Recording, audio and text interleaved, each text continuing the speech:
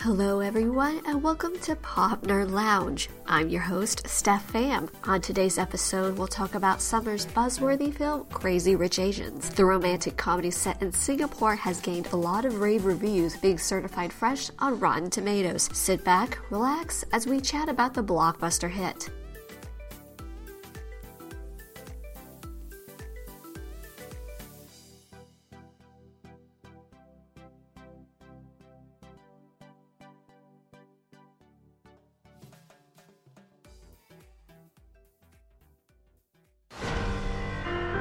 I met a girl, I fell in love, and I want to marry her. You're Nicholas Young. You're untouchable. But Rachel's not. Have you prepped Rachel to face the wolves? You know I'm back, like I never left. I really admire you. It takes guts coming all the way over here, facing Nick's family. Another day, another breath. I know this much. You will never be enough. Yo, it's about time someone stood up to Auntie Eleanor. Well, you, not me. Oh, God. She can't know I was ever here. I feel glorious, glorious. Got a chance to start again. I was born for this, born for this. Ever since I can remember, my family has been my whole life. Rachel! Rachel! If Nick chose me, he would lose his family. And if he chose his family,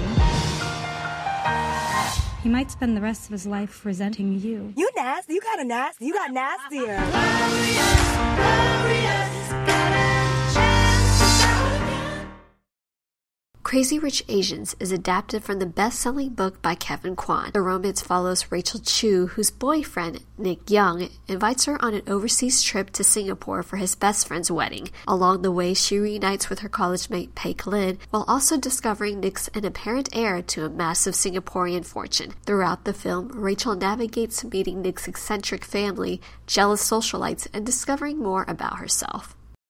The film was directed by filmmaker John M. Chu, who you may know from the Step Up franchise, Now You See Me Too, and the concert documentaries Never Say Never and Believe. Chu's signature style of vibrant visuals and rhythmically paced films shine throughout the whole movie. Chu's micro attention to detail elevates the cinema experience, from the music to the casting, even the splashing locales. Ronnie Chang says it best when he says Singapore is a character in this film as New York is a character in a Woody Allen film. The music isn't a secondary part of the movie. The fact that Chu chose to feature a soundtrack that's predominantly Chinese makes a statement of its own. The songs heighten each scene's mood, from the Cantonese version of Madonna's Material Girl to the evocative and emotional rendition of Yellow by Catherine Ho. The score also adds another layer to the movie. Brian Tyler's genius compositions tingle the senses with his jazzy ambiance and lush orchestrations. You're transported to another world just through sound.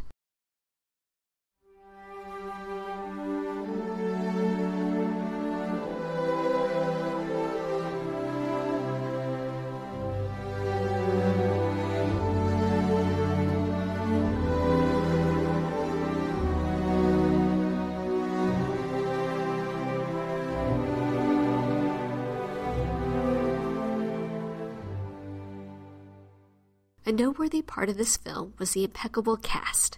Constance Wu radiates as a strong, bright, and alluring Rachel Chu. Even though Rachel maneuvers through some tense situations, Constance never gave the character an air of being a submissive woman society so mistakenly portrays Asian women. Wu made Rachel so refreshingly relatable. Many young Asian Americans are going to say, "That's me. I've lived through that experience before," and that's a powerful element of cinema that makes Constance Wu a star. Henry Golding went from virtually unknown to overnight sensation. This is Golding's first acting credit, and what a credit to add to one's work. Golding is a romantic leading man that makes us yearn for Hollywood's golden age. His joie de vivre and sophistication he brought to the role gave audiences everywhere a swoon-worthy Nick Young.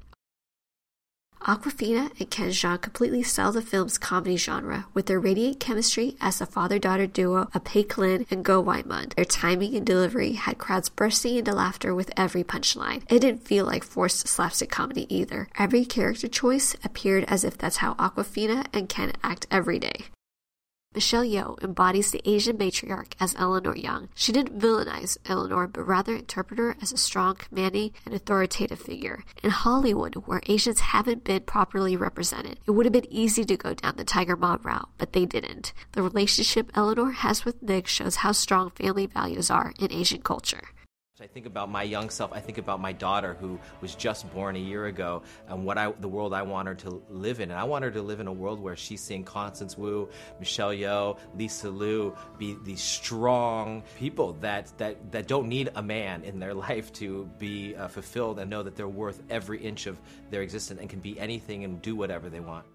With this being the first contemporary movie starring an all-Asian cast in 25 years, it's beyond a movie, it's a movement. A plethora of viewers have voiced how important this film is to them. Movie theaters were bought out, people were buying a handful of tickets at a time to hand out to strangers. A momentum was building to ensure a gold opening weekend. When John M. Chu and Kevin Kwan turned down a handsome offer to have their film on Netflix and go to a studio instead, it was about proving that audiences will show up for an Asian-centric movie. Mission accomplished. Not only did the movie rake in $35 million its launch week, but it secured the #1 spot its opening weekend, something a romantic comedy hasn't done in years. This was more than an audience seeing faces like theirs on screen. It was about representation. Asians writing, directing, producing, and creating contemporary stories showing the world our perspective, not stereotypes the outside have built from the lack of awareness. The struggle of dual cultural identity is a theme many will relate to. Droves of moviegoers have come out of the theaters crying because this was the first time they felt seen and heard. Empathy and connection with film audiences are rare, and this movie proves that stories with empathy done well can spark a sensational evolution in storytelling. It is changing because we are making it change, not because anyone's letting us in. Everyone has a good intention. It's just not everybody knows our story. I think the people who live the stories should be the people who tell the stories.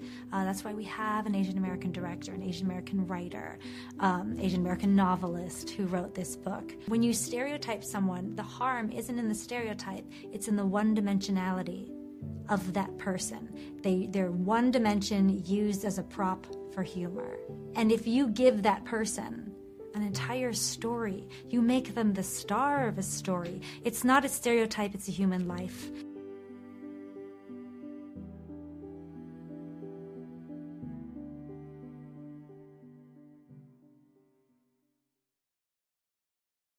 On today's episode, we talked about Crazy Rich Asians. We highlighted some of the key aspects that make it a successful film and talk about its historic importance. The film from Warner Brothers Studios is in theaters now. Thanks for joining me, and I hope you join me next time to nerd out on more pop culture. For Pop Nerd Lounge, I'm Steph Fan. Not for love and not for lies. Yeah, so let's go. Like you just got paid. Spent it all on Mary Jane.